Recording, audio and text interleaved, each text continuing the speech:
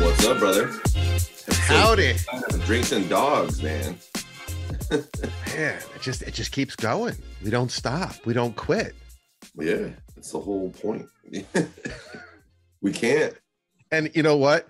It's not for lack of challenges either, because as we were just talking before we hit the record button, if people out there only knew what goes on behind the scenes to make one of these episodes, because we are not audio visual guys, we are not computer guys, we're dog trainers and dog owner trainers and business owners. And good golly, Miss Molly, I've been on YouTube for an hour before we started today, and I still got problems. You guys have had your own technical challenges, so the public better appreciate the crap out of this.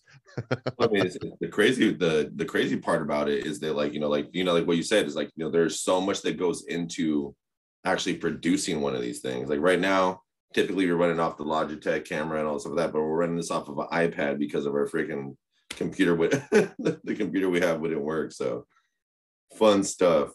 But here we are, episode 29.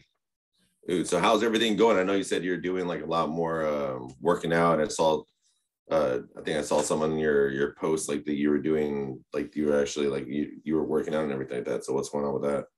Big shout out to Chris Tollett. I gotta give this guy a plug. Like, holy macaroni salad. Trinity Alignment. If you go to Trinity Alignment on Instagram, I have fallen in love with the mace. Yeah, you're talking about the last time. Yeah, and he's been working me through that. Also, shout out to Charlie Keenan, my awesome physical therapist, Rewire Tribe. You can find him on Instagram, Rewire Tribe. So I got two professionals I'm working with, two coaches, which is just, it's the theme that we share to everyone, whether it's dog owners or dog trainers. Like, you got to have coaches. You got to invest in yourself. You got to invest in the support, so yeah, I have two separate guys that I've invested in because they're helping me and I'm reaping the rewards immediately. So I got that going on. That's awesome. I actually just joined another mastermind of entrepreneurs and business owners called Three Roads. I mean, anybody who is really serious about growing whatever they do. It's not dog trainers, it's business owners. I highly recommend they just check out Three Roads Coaching and Mastermind. Just keep on investing in myself, man, because I'm the one running the show over here. So I need support. I need help. And to think I could do it all by myself is like naive, arrogant, like ridiculous. So things are going well because I got the support. What about you? Speaking of support, I see your arm supported there. Yeah, no, I'm a big dummy. So, what happens with I tore my, I've already had a torn shoulder. So I've been working with a torn shoulder for years now. And then I've ended up popping it out. There's actually like a video of it, like on my Instagram. You can see my shoulder go back, like when I was working with Wayne's dog, that Pressa. The black one? Yeah. Oh, that's a big dog. Who's a beast. He's awesome. So I end up popping out that way because for me, like when I get injured, I'm always like, all right, I need to do this. I need to do it again because I need to make sure that I'm not a sissy or anything like that, because that's just kind of how I am, like in that sense. So and ended up with this thing. So we haven't had the time yet to go to the hospital yet to go actually get everything taken care of. But now it's just, it's my strong hand. My gosh. But you brought up a good point. And I thought when we talk about like mentorship and like people who help advise and coaches and all those things like that, I have, and I talked about this on like another the table that we do, where it was like, it's important to have like those people in there that will keep you kind of like in line. Like for me, I have Leopoldo Sarao that I talk to, who's my jiu-jitsu coach. I have other people that I talk to in that sense. But I think it's something that's necessary in that sense. Like you have to have somebody who's going to actually like kind of keep you accountable for everything you're doing, and also like teach you what to do too. So like we do that as well. And in the dog training world, I mean, mentorship is it's slightly dicey. Slightly. That's why I kind of wanted to be like, I wanted to kind of have like, I wanted to say it, and then you kind of carry on with that. So I didn't have to say it. Okay. We'll roll with that. I know my role. Yeah, it's not slightly dicey, man. It's scary. My a mentor, Terry Macias, used to tell me, he's like, when he started to see that I was like training like people. He's like, Mike, he's like, you're training snakes. Eventually they're gonna bite you. And I was like, oh. And I've seen that over the years. I mean, like, shoot, man, Primal's 10 years old now. So I've seen that, transpire, even like recently I've seen that transpire. So like, that's one thing, like too, like, if we're trying to offer advice to dog trainers, what is your take on actual like mentorship in the dog training world?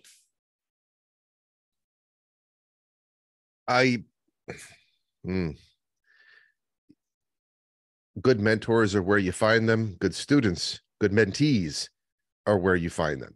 So I don't want to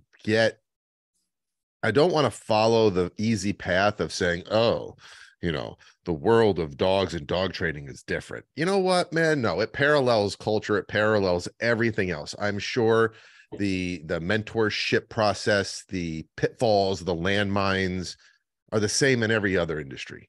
I have some good friends, some associates, some colleagues, some clients that are involved in the fitness space, right? Yeah. Well, you need mentors there too, right? You're learning a craft, you're learning a science, you're learning an art, you're learning all these different things. You're running a business, yeah. How do you know if you're involved with the right person? How do you know if you're following the right person, meaning someone who's going to help you get to where you want to go? You don't. And, I think to speak intelligently or productively on the topic, it's for both potential mentors and potential mentees, just stay true to your mission. Like, if you know what you're trying to accomplish, that's a good start. Yeah. And put yourself in places where you will interact and meet, if you're a potential mentee and you're looking for a mentor, you got to put yourself in the right places that align with your mission, that align with your goals. Like, what are you trying to accomplish? Okay, put yourself around people that are accomplishing that, and you're at least setting yourself up to be in the right direction of getting it what you need. And that, like I said, that's not a dog training thing. That's a anything thing. And mentors, you have some common sense. You should have some people skills. You should have a radar. You should be able to smell good people from shady people. And that is just something that comes with experience. And, you mentioned, getting bit. Well, sometimes you got to get bit a bunch of times to learn. And hopefully you learn from those mistakes. You identify what maybe led to that. And you don't repeat the patterns that put you in that position that got you bit. I think one thing for potential mentees is, if you run into somebody who's, there's a difference between a teacher and a tyrant. Yep, exactly. And if someone's trying to lock you down and prohibit your thought and, don't listen to this person, don't listen to that person, that's a red flag. I tell all my mentees and people that I work with, like, no, I want you out there. I want you listening, because I know I can't control that. So all I can do is give you a lens to look at that through and encourage you to compare and contrast and eventually come to your own conclusion. That's like, it's kind of like, I mean, like you said, you kind of have to have that lens as far as like understanding like reading people, how like this is a good person, this is not a good person, or whatever it may be. Like, you have to understand like who you're working with. But also, I think the other aspect of it too is that what happens in the dog world, and we've talked about this before, is, you get a mentee, and like, sometimes, I like, for me, like my mentor, was extremely was pretty tough on me and everything like that. But like you never traded sides. So I mean, other aspect of it too is like loyalty. That 3-year period, 4-year period where dog trainers go ahead and like all of a sudden think that they know everything. And it's just and it happens, and it's almost comical because I've seen this over and over and over. Because like me, I encourage like anyone that works with me, anyone that like does like that. Like I always encourage like people to like go ahead and like do other seminars, learn from other people, do these things. And when it comes to actual like primal canine stuff, like I want them to like obviously they have to follow what we're doing for our own, like for that way it's all consistent when we do group classes and private lessons, and it's not different. But I always encourage people to gain more knowledge, because I mean like that's the most important thing. But knowledge is a dangerous thing, especially when like you're young in the game and you get a little bit. And what is that, Dunning-Kruger effect, what it's called? Like people should Google Dunning-Kruger effect, and it's this process of which you get a little information. It's how people relate and behave in accordance with the information they've gained and how long they've been involved, right? With anything. So you gain a little bit of knowledge and suddenly you're cocky, arrogant, you think you know it all, but the more you stay in the game and the more you learn, the less you think you know. And you start to realize, holy crap, there's a lot I don't know. And you actually can find yourself maybe a little bit more insecure with your ability and your knowledge when you get over that first hump, because you realize, oh my gosh, this is a never-ending journey. I don't know as much as I thought I did. There's a whole world of things I don't know. And I realize that I might not even presently be aware of how much I don't know. And that's when you start to get a little more of a realistic perspective on where you're at. That's also where people can fall off, because they can get discouraged. And that's what separates those who are going to be in it for the long haul, is those who are like, no, I get it. Like there's a lot more for me to learn. I'm excited to be in here. I'm excited to keep learning, but I can tell by what's happening in front of me, I do have some competency. I am getting better. I am learning. I mean, the same dude. Okay. Same thing happens in jiu-jitsu. Yeah. Like, think about it. Think about the transition from white belt to blue belt. And purple belt syndrome. Like or when you get into there. Yep. It's you in the beginning, you're like overwhelmed, but then all of a sudden you get some tools and you're like, ha, ha, ha, ha, yeah. And some people walk away at that point. But then those of us who stick it out, all of a sudden you're like, oh crap, like I don't know anything. Like, oh wow. And that's one of the things that like when it comes to like I mean that's actually the perfect like almost like correlation when it comes to like dog training and jiu-jitsu and dogs. I mean, because I'll show a video of Ozzy right now doing that stuff. So like when it comes to learning, I feel like that learning curve is like they come up, they apprentice, they do these things, and like they go into it, and then 3 years and they're very confident, right? So like thinking about like again jiu-jitsu, 3 years to come into it, like typically you're at your blue belt or purple belt depending on how much you're training at that time, and then you kind of get wrecked in brown belt, and then you go to black belt, and they're like, oh, you're much calmer in that sense. So and then you kind of like, it almost like it's like a mental thing where you start to understand because you get hyped, and then you learn how to control it. And like now you understand the techniques and the tools and all the things that like come with it, right? Like everything that comes with it. Mm-hmm. So in dog training, like, especially with social media, like we talk about this all the time, you get pumped up on social media. Everyone's like, oh, you're great. Everything's great. They're like, oh, that's, whatever, you're doing an amazing job. And then you finally realize like, oh, you don't know shit.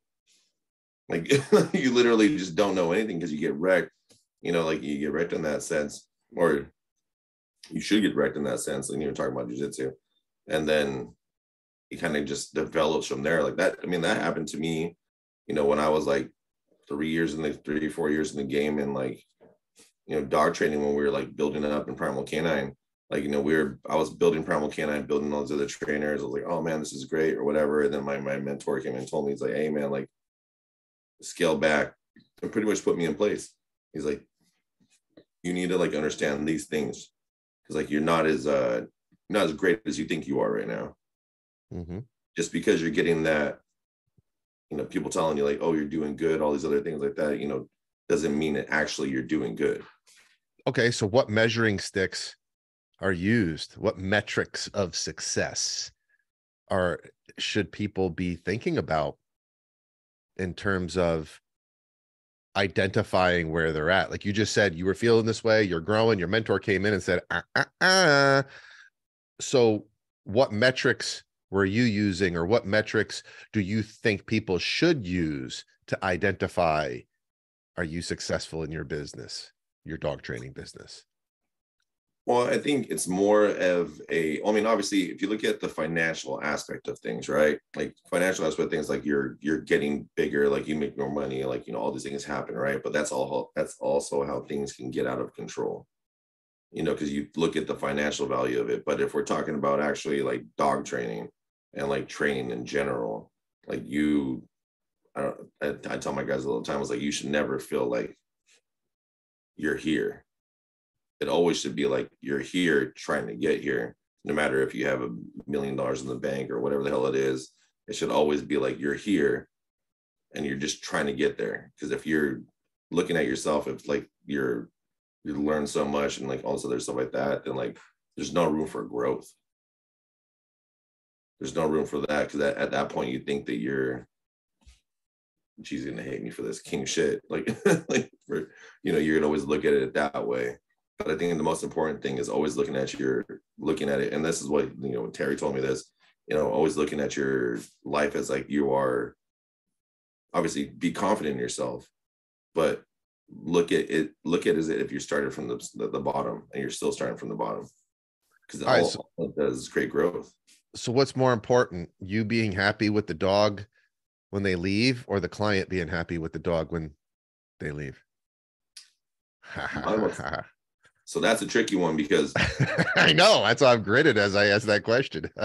So like that's a tricky one, because like for me, I know my expectations are much higher than the client's expectations, because I want like them to go home and be like, oh man, this dog's like amazing, like all this other stuff like that. So I'll hold on to dogs for a while of doing those things. So for me, it's more about what my expectations are on the dog, because I know my expectations are much higher than the actual dog owner. Because sometimes these guys just want like, sit down, heel, not even a stand, like, all the other things like that. So like for me, that's my expectation on it. So I try to hold it to the highest expectation possible when it comes to actual, like the training things. Like we've done, we've held dogs for like, let's say boarding train, for example. We've held boarding trains for freaking 2 months, even though they spent this one price for 21 days. Mm-hmm. But because that dog is not where I think it's at, or where it should be at, we'll hold on to it. So that's kind of, I guess, yeah. So it'd be more of on a me thing or a company thing on our side. I think one of the challenging aspects of, being a dog training entrepreneur, I see this, and not just in my own journey, but I've seen it in others, is balancing that idea of what you want for the dog versus what the client wants for the dog. Now, I'm talking about pet dog training. Yeah. Right. I think comp dog stuff's way easier because you're dealing with a different dog owner. It's much more clear to define what they want, because typically if it's sport or comp stuff, like there's point structures involved, and we have this wonderful metric, like, is the dog performing according to the standard of the scorecard? But with pet dogs, that's different. And I've seen folks who are heavily involved in sport, trainers who are heavily involved in sport, the lines get a little blurry when, of course, there isn't much money in that. That's a labor of love. but the lines get blurry when they then are working with that pet dog client. And when I say blurry, I mean right down to how a behavior is taught.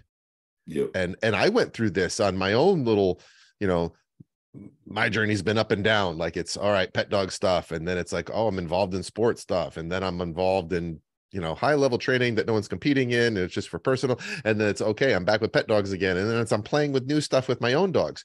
And I think one of a good example of this that I've spoke about with my mentees is the place behavior. The place behavior is such a wonderful singular behavior to have so many discussions about dog training on, because I see it used in different ways. I know I use the place behavior in a way I don't see very many people use it in terms of training. But let's just talk about, you know, at one point in time, the way I was training it. And I remember I was very much intoxicated by the power of markers. As I got really good at using them, I got better at using them. I started using a mechanical marker, aka a clicker, and like started really playing with. You first started talking. Huh? That's how me and you first started talking. That was literally like one of the first conversations me and you ever had. Oh, about clicks. Yeah. It's a cool tool. So I was pretty drunk on the amazing power of communication with my own dogs and dogs I was working with. And I started to see a problem. And the problem is what we as a dog trainer want from a dog, and forgetting the client and forgetting what the client wants. So I might teach a place behavior, and what you'll get, or what you could get, if it was a dog that I was handling, owning, and I absolutely planned on doing sport with, right? Or competing with. When my dog's on place, you're going to see them ears up, like eager. They hit that place, they hammer on it, they're staring at you, and they are, and here's the key thing, ready for the next command. Yeah. Do that with a pet dog. And ask yourself, is that what they want? Is that what does the pet owner want? Or maybe not even what they want, because a lot of times they just don't understand. Is that what they should have? As opposed to a dog who goes to a place and their ears aren't up, they're chill, they're relaxed. They might even put their head down and just chill and hang out there and take a nap. Well, you can get those two very different pictures from a dog based on how you teach the behavior, based on how you train it, based on all the little interactions and lessons that take place. And training that same behavior, two different trainers can get very different results from very similar dogs based on the path they go. And that is determined by remembering what the mission is. Who's your client? What are you trying to achieve? And I saw that with myself, and I see it with others, especially if they're heavily involved in sport, forgetting the dogs that are paying the bills aren't competing in sports. The dog owner doesn't want that dog that's like fired up at the end of every command, especially stationary commands, looking for the next thing, you know, oh yeah. No, that's not what they want. And honestly, they couldn't handle that. They need a more subdued, more mellow, more relaxed, biddable experience with the dog. Does that make sense? So that's one thing like that's different. Like I tell these guys, like, especially because we just got a whole bunch of trainers in, or we have like, my new trainers that came in from other parts of the country who don't understand like California. So this is the thing, is California has this whole like positive enforcement thing that's happening right now. They're trying to ban e-collars, prong collars, all these things. So when a dog, let's say if we do a dog who's not happy to do the command, all of a sudden the dog is suppressed. All of a sudden the dog has been necessarily, or not really, but they think like, oh, the dog is abused or whatever it may be.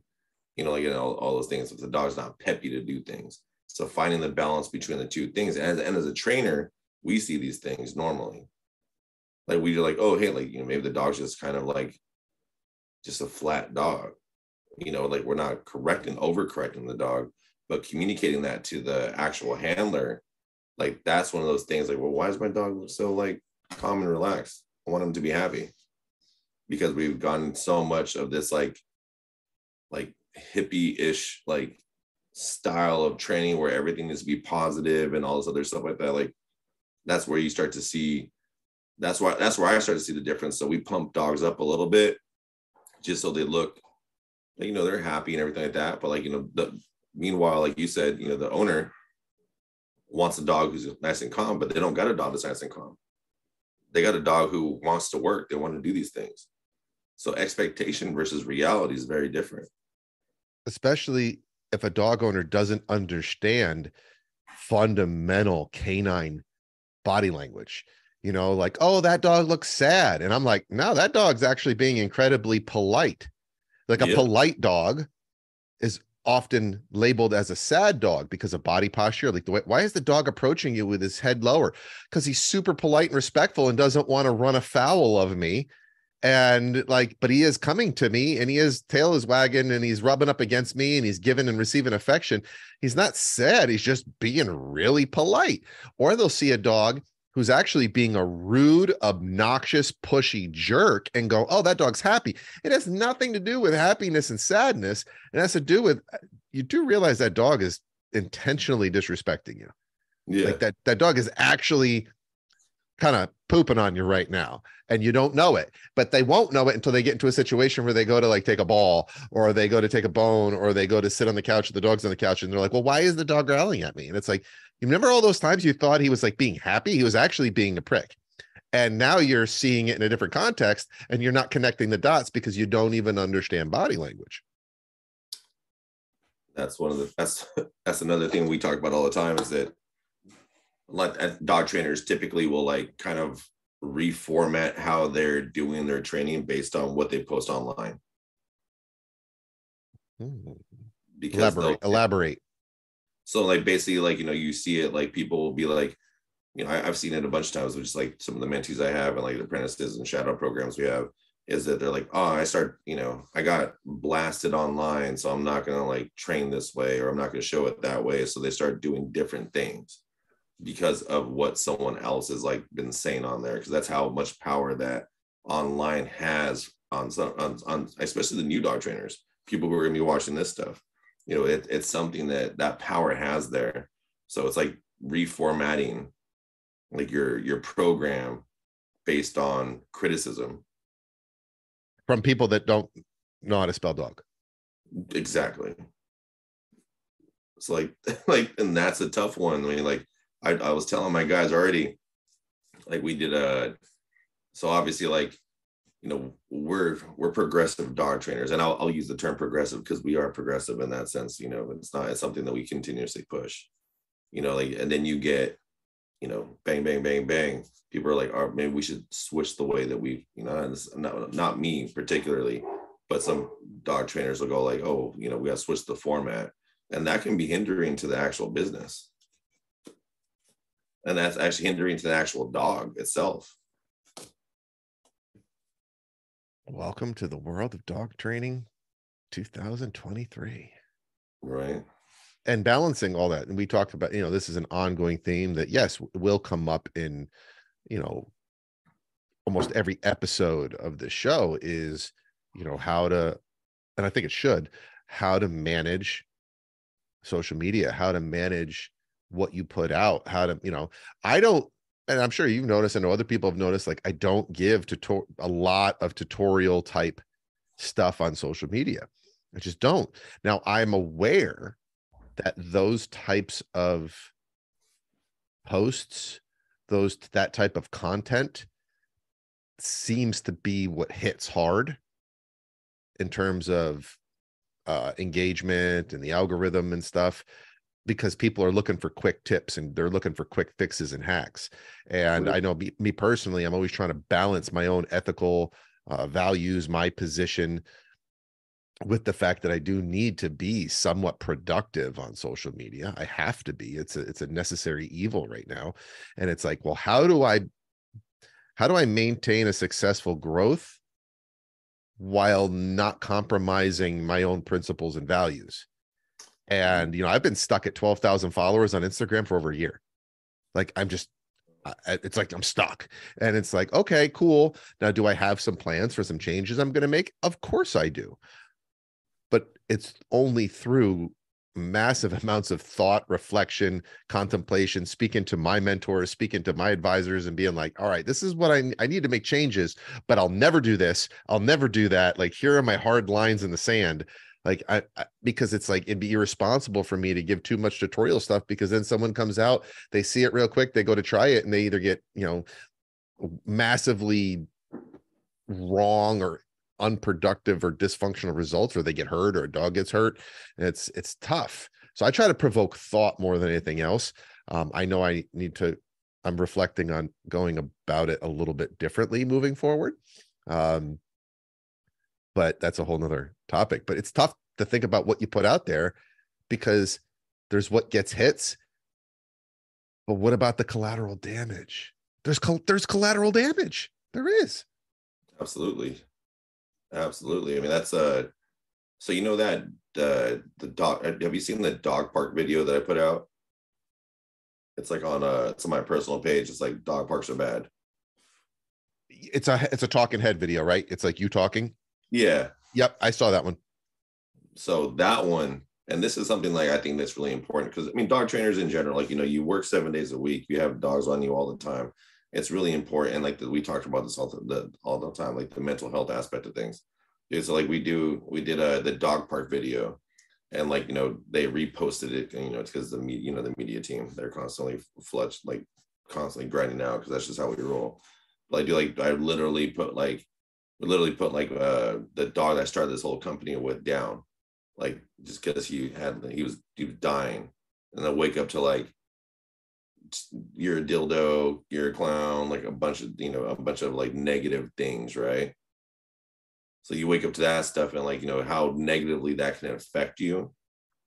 And as a dog trainer in your own business, even though like, obviously like, Primal Canine, like we're fairly established. Mm-hmm. Like, we're pretty much like, we're very high up in that thing. Like, we do a lot of different things, but that stuff like that dude, that should piss me off, man. I was extremely mad I'm still mad, in that sense, because, talking about how you communicate online is very much important. Mm-hmm. And then managing those communications in terms of the messages that you're receiving. So, Yeah. You look at it, if we were to look at like bandwidth, right?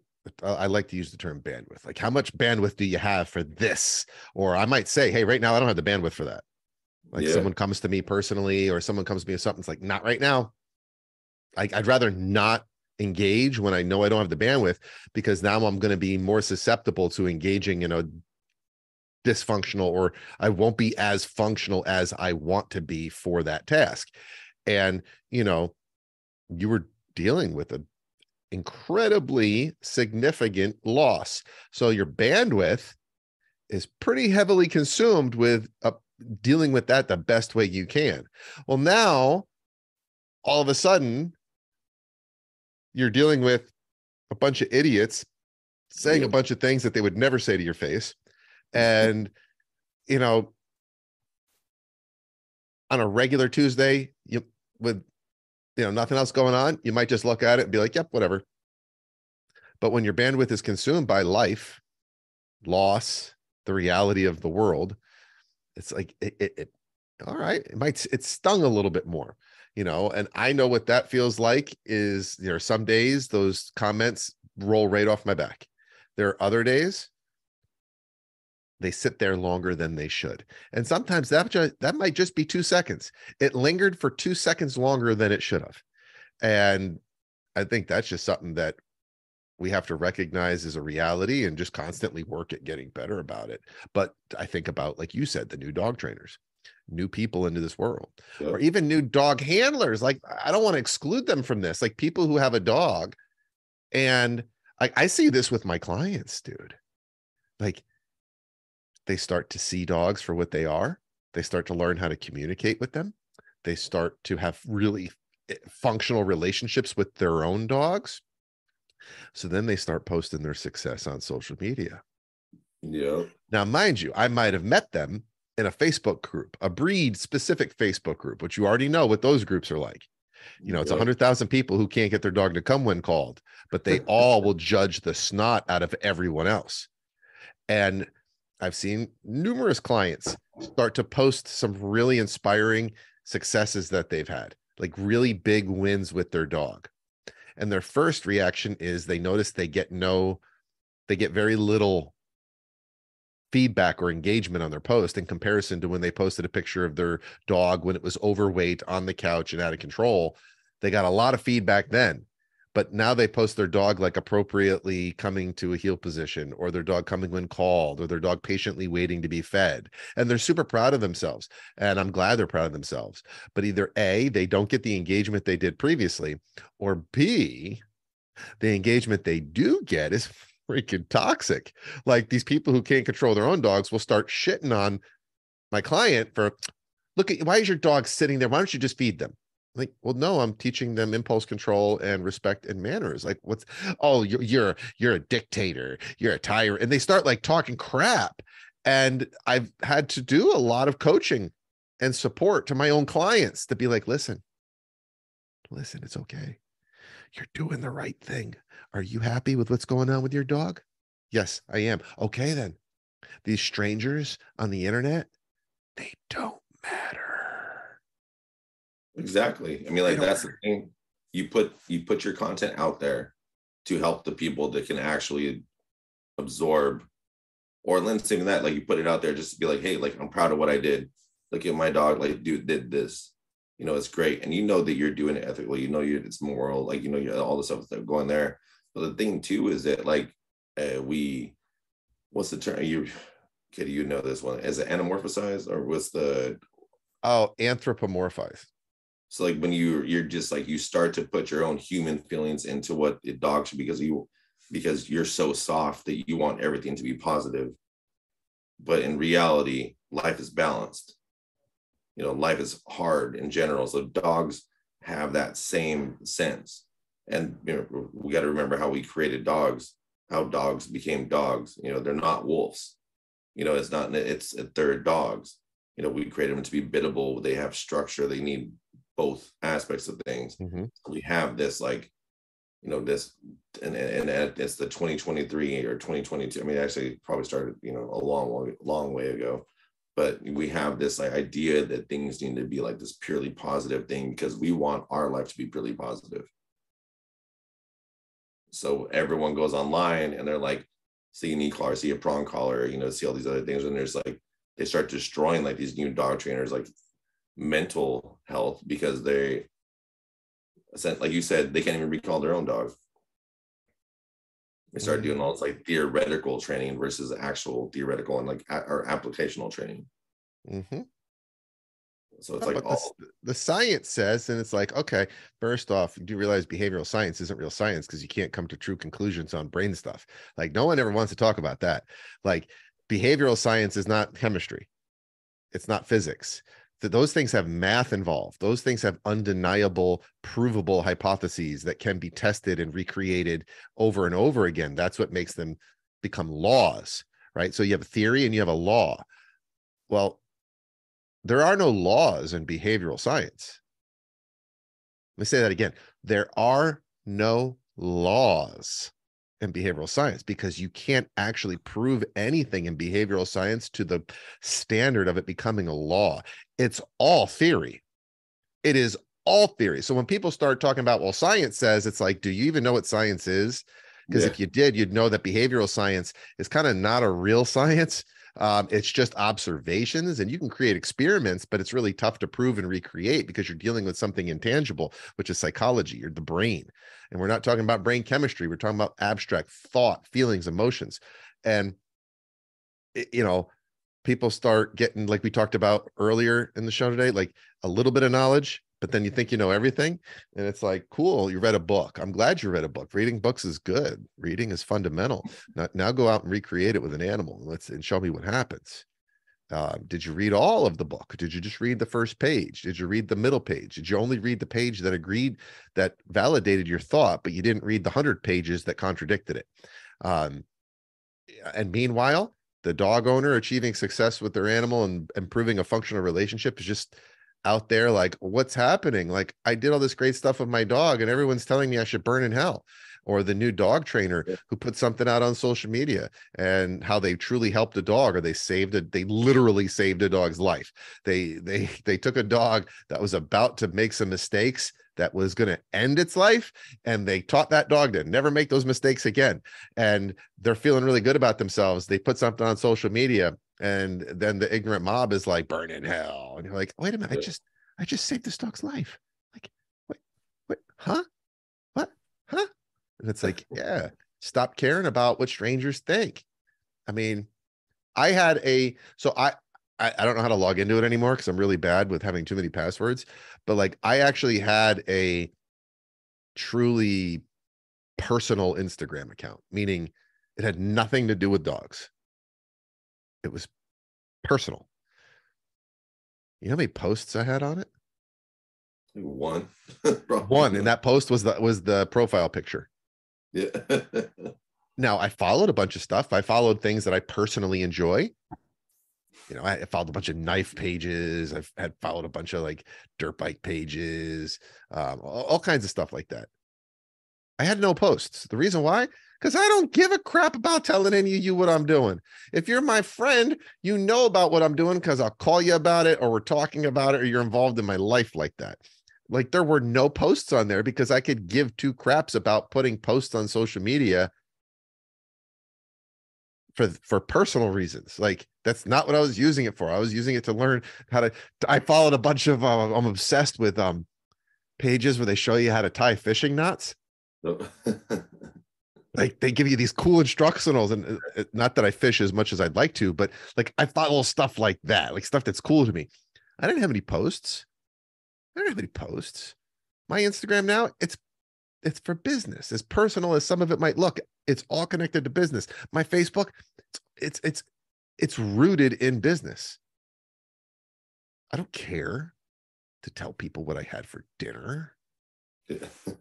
Like now, if I put a post like that, I guarantee you there's a reason why I did it. I'm playing with an algorithm, or maybe I just want the public to know I'm a human being. You know, like I am human. I do have things I enjoy doing.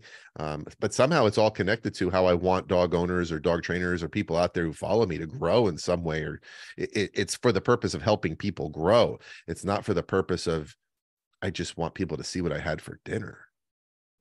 Yeah, I use mine for the sense of like, it's like, obviously, like we've talked about this before, like, you know, my life started very rough, you know, in the world. So I use mine, you know, it's obviously for business and everything like that, but I use it for the aspect of transparency and people that can relate. Mm-hmm. You know, because at certain points in time, like we've talked about, like when you get shit on online and like you deal with people like that, you feel alone. Like you feel alone in that, and you know, in our industry, when you're working 7 days a week, you got a bunch of dogs going on, you can feel that alone real quick. So at certain points, like in my career, I was very much like, damn, like, you know, you get a little bit, like it gets a little funny, like life gets a little funny. So you try to relate to other, like for me, like I'll you know, I look at other, not even the dog trainers, other people who put that out there, that information out there as inspiration. So they don't, you know, and nothing bad happens to them, right?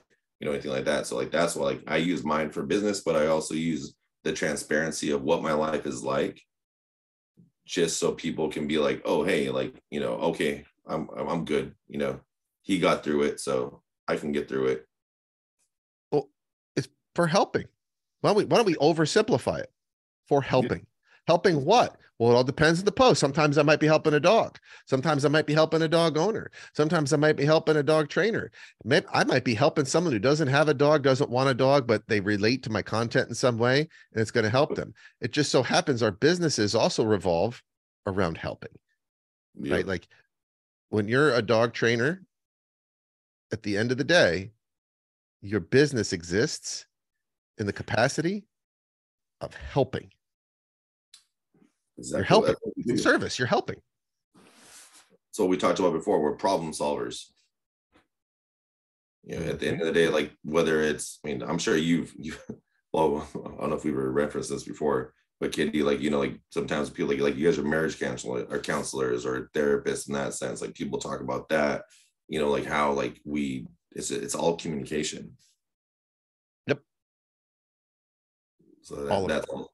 Yep, it's all communication. It's just learning how to communicate. If people think dog training, or if you're a new dog trainer, if you go into the aspect of it thinking like, oh, we're just training a dog, like, yeah, you are training a dog, but you're also training a person how to communicate with a dog, which in return helps them communicate with the rest everyone of else in their life if they choose to adopt the principles. Yeah. yeah. And like then that's something that we're pushing. We push hard here at Primal for that. You should. Because that's how you should dog train. Well, and that too, you mentioned, you got some awesome personalities who just joined the squad out there from different parts of the country. And like it matters. Like they have to learn, like, okay, you're not in Kansas anymore. Here's where you are.